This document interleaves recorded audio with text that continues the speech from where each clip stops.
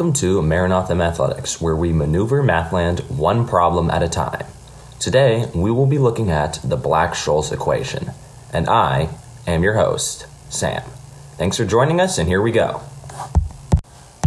The Black-Scholes Equation is a complex mathematical way to predict outcomes and possibilities about the economy, and is quite underused based on its potential. It was discovered in 1973 by Fisher Black, Myron Scholes, and Robert Merton. Merton does not get as much credit, but the equation is sometimes called the Black-Scholes-Merton equation, which is still the same thing. This equation is widely used by investors who are looking for a financial option and want to make a smart investment. As The Guardian says, it was like buying or selling a bet on a horse halfway through the race. This is from theguardian.com. This shows how the economy will always move on, but buying and selling is right in the middle of it. Theoretically, this has a higher chance of making a profit than betting on a horse before the race starts. This is because people have the advantage to see what they are investing in and where it has been, and calculate where it can go to. For example, the company Tesla started off as a lower value stock when it first went public. This means that people can buy shares or really small portions of ownership in the company. The amount of money they put in will fluctuate based on how the company is doing. Tesla started off low and then started to go extremely high. Part of this is that the money invested by people was used by the company to expand. It's almost like a loan that the company can use to reinvest into assets. It went from well under $100 a share all the way to over $2,000 before it split its shares. Why this is important is that it can be explained through an understanding of how the economy works and through the Black-Scholes equation. This equation predicts where a financial derivative will head, with limits that must be carefully observed. By following this equation, people can make a safe bet that they could increase their money as long as they followed the equation and looked to see if it crossed any of the given boundaries. The equation itself can be simplified to the point where it is simply the strike price multiplied by the cumulative standard normal probability distribution function over the net present value multiplied by the cumulative standard normal distribution. This focuses on what is called options.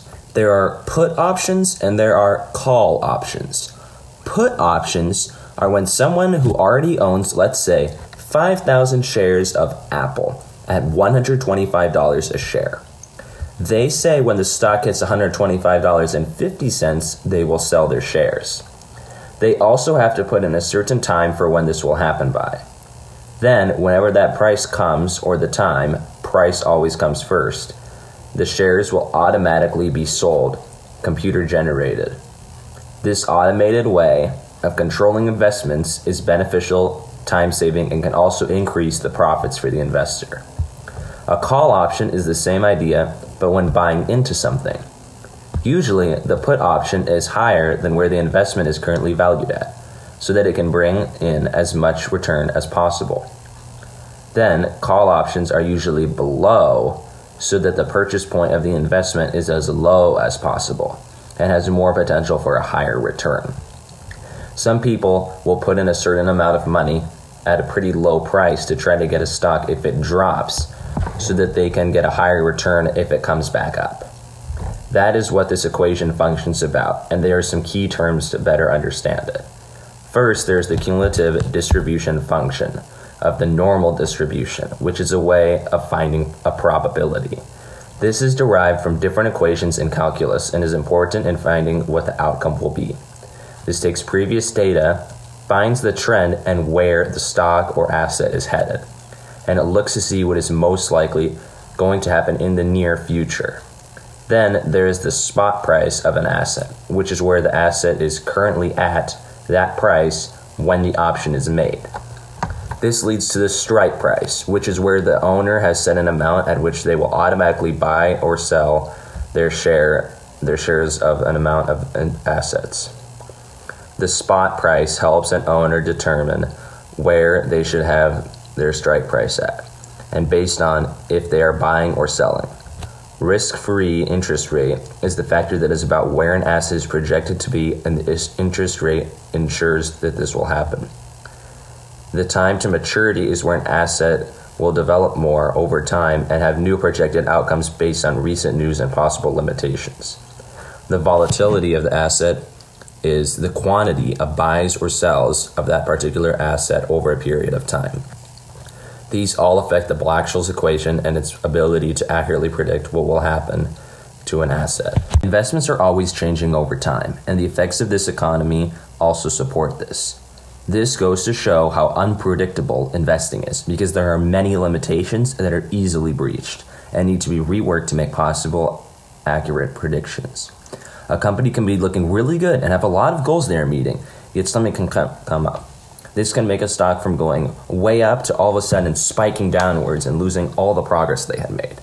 For example, a stock like Chipotle was going up a lot, and then it had an outbreak of disease, E. coli, in the food, and it went way down.